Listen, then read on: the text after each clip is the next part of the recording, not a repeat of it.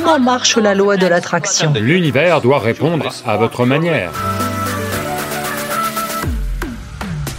Vous pouvez déterminer votre destinée, c'est ce qu'être humain veut dire. Si vous transcendez les limitations de votre propre mental logique, ce qui est là-bas est ici, ce qui est ici est là-bas.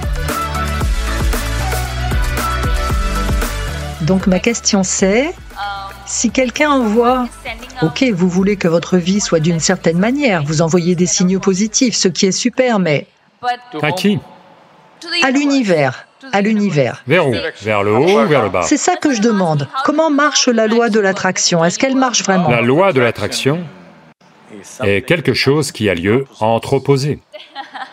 Oui. Que ce soit deux aimants ou, vous savez, deux opposés, mâle et femelle, ou n'importe. La loi de l'attraction est toujours entre opposés, n'est-ce pas? Du pôle Nord au pôle Sud, à ceci, à cela, c'est comme ça que ça marche. Oui. Maintenant, vous parlez de l'univers. Donc ça veut dire que vous êtes étrangère à cet univers?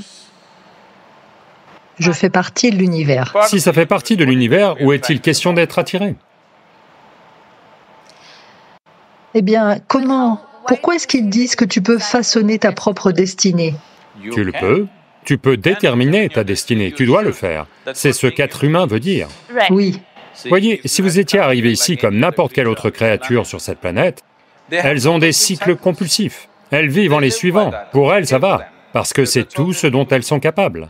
À vrai dire, si vous regardez votre vie, vous ne faites rien de très différent de ce que font les autres créatures.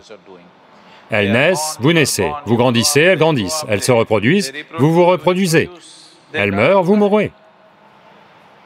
Rien de très différent. Mais ces mêmes choses simples, nous pouvons les mener consciemment. C'est ce qui fait qu'être humain est significatif.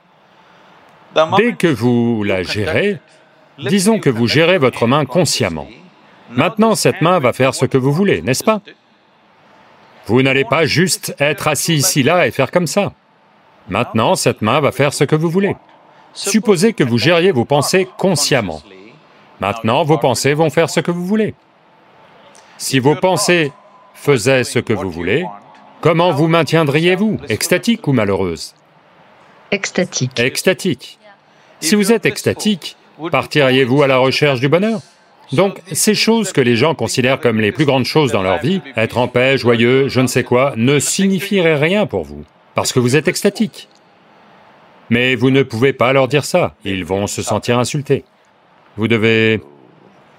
Il faut jouer un morceau. Mais essentiellement, si vos pensées et émotions suivaient vos instructions, vous vous maintiendriez au plus haut niveau de bien-être, quel qu'il soit, n'est-ce pas? Oui. Oui. Si cela a lieu, tout le processus de vie va s'apaiser, totalement à l'aise. En ce moment, c'est parce que vous êtes un tigre prêt à bondir.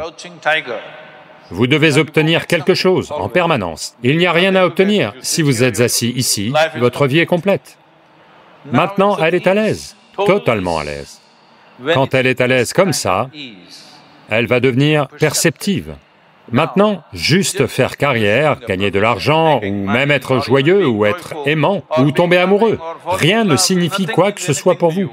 Parce que, rien qu'en étant assis ici, le plus haut niveau de plaisir a lieu en vous. Donc que feriez-vous avec cette vie? Naturellement, vous exploreriez quelque chose qui ne fait pas partie de votre perception en ce moment. C'est comme ça que le processus spirituel commence. C'est comme ça que vous prenez en main votre vie. Maintenant, vous souhaitez quelque chose et ça arrive. Je veux que vous sachiez cela. Pour la plupart des gens, au moins 50% de ce qu'ils souhaitent se réalise. C'est juste qu'ils se focalisent sur certaines choses qui n'ont pas eu lieu. À vrai dire, dans une société raisonnablement bien établie, 90% de ce qu'ils souhaitent se réalise. Ce sont les 10% dont ils se plaignent. Allô? N'est-ce pas ainsi?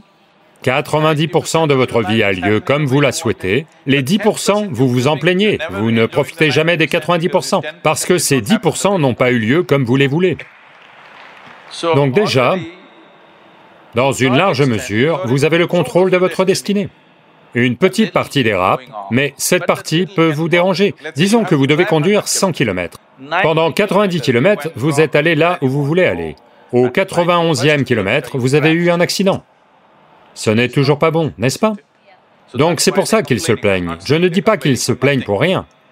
Parce que jusqu'à 90 km, tout s'est bien passé. Juste avant d'arriver, quelque chose a planté. Donc ils souffrent encore de ça. Maintenant, en ce moment, c'est parce que il y a des situations autour de nous. Toutes les situations n'auront jamais lieu comme on les veut. Parce qu'une situation, ce n'est pas que moi. Une situation implique énormément de gens, énormément de forces. Elles n'auront pas forcément toutes lieu à ma façon. Mais si moi, j'ai lieu à ma façon, je suis extatique, d'accord? Que la balle de golf aille tout droit ou aille dans les montagnes, je suis toujours extatique. Tant que vous jouez au golf. Même si je ne joue pas. Ok. Donc maintenant, en parlant de ça, tant que les choses ont lieu comme tu les veux et que tu suis ton chemin et que tu es extatique et... Non. Je ne dis pas que tant que les choses se passent comme tu veux, tu es extatique. Si tu es extatique, peu importe comment elles se passent. Peu importe comment elles se passent, tu es extatique. Voyez, le truc, c'est qu'essentiellement, le monde a mis la charrue avant les bœufs. Dites-moi, est-ce plus facile de se prendre en main soi, ou est-ce plus facile de prendre en main tous ces gens? Je veux dire, c'est plus dur de se prendre en main soi-même, vous savez. Vous pouvez prendre en main tous ces gens. Je dis ça parce que les gens ne réalisent pas qu'ils doivent se prendre en main eux-mêmes et sont là à prendre en main les sociétés et communautés et les gens et ils essaient de changer les autres. Non, en ce moment, vous êtes assises ici. Est-ce plus facile de vous prendre en main, vous, ou de prendre en main tous ces gens? Moi. Vous. Vous devez d'abord faire ça, non? Ce qui est simple et facile. Si vous vous prenez en main, voyons voir jusqu'où on peut faire coopérer ces gens. Maintenant, quand vous dites que vous êtes à la recherche du bonheur, ce que ça veut dire, c'est que vous voulez qu'ils fonctionnent tous comme vous voulez.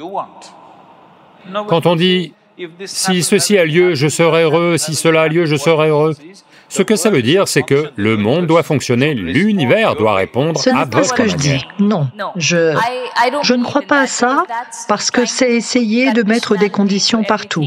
Vous savez, c'est comme ça que ça doit fonctionner d'après moi. Ce que je disais, c'est que, disons, ok, par exemple, un exemple très basique de quelqu'un qui veut devenir un acteur ou quelqu'un qui veut devenir un footballeur. Et je prends un exemple très basique de ce qu'on veut faire dans la vie et... Disons que ça n'a pas marché. Si ça n'a pas marché, ça veut dire quoi? Que les gens n'ont pas aimé votre jeu, ou les sélectionneurs n'ont pas aimé votre football, quelque chose. Donc ce que vous vouliez n'a pas eu lieu. Pouvez-vous toujours être assise ici extatique? Ça, c'est une question. Peu de gens le peuvent. C'est pour ça que je dis ça. Ce que vous essayez de faire, c'est, quand vous dites « tout le monde doit aimer ce que je fais », quelque part, vous devez prendre en main leurs pensées, c'est ce que vous faites. Quelque part, à travers votre jeu ou autre, quelque part, vous prenez en main leur mental et faites ce qui leur plaît. Et c'est pour ça que ça marche, n'est-ce pas? Autrement, ça ne va pas marcher. Donc, qu'est-ce qui est plus simple? Prendre en main ceci ou les prendre en main eux? Ceci. Si vous prenez ceci en main, maintenant, vous n'êtes plus en quête de votre bonheur. Vous n'êtes plus tendu par quoi que ce soit. Il n'y a pas de... Vous savez, d'épée au-dessus de votre tête. Vous ferez tout au maximum, à fond, parce que vous ne vous souciez pas de ce qui se passe. Quoi qu'il arrive, vous serez quand même bien, ça vous le savez. Maintenant, vous allez naturellement tout faire merveilleusement bien parce qu'il n'y a absolument aucun souci, parce que vous n'êtes plus biaisé par votre intérêt. Vous ferez ce qui est nécessaire, sans aucun effort. Donc, ce qui pour quelqu'un semble être tout un cirque et un exploit, vous le ferez joyeusement, comme un jeu. Ok. Donc, vous avez complètement nié le fait qu'il n'y a pas de loi de l'attraction, cela n'existe pas. Je suis sûr que beaucoup de gens sont attirés par vous. Pas cette loi de l'attraction, celle de l'univers, qui te donne ce que tu veux, mais ok. Non. Où est l'univers? Je vous le demande. Oui, on fait partie de l'univers. Quand les 7 sages ont demandé à Adiyogi, qu'aujourd'hui on appelle les Saptarishi, ils ont demandé où commence l'univers, où est-ce qu'il se termine, quelle taille fait-il, qu'est-ce que c'est? Il a ri et il a dit, je peux emballer tout votre cosmos dans une graine de moutarde. C'est un emballage très efficace, n'est-ce pas? Très.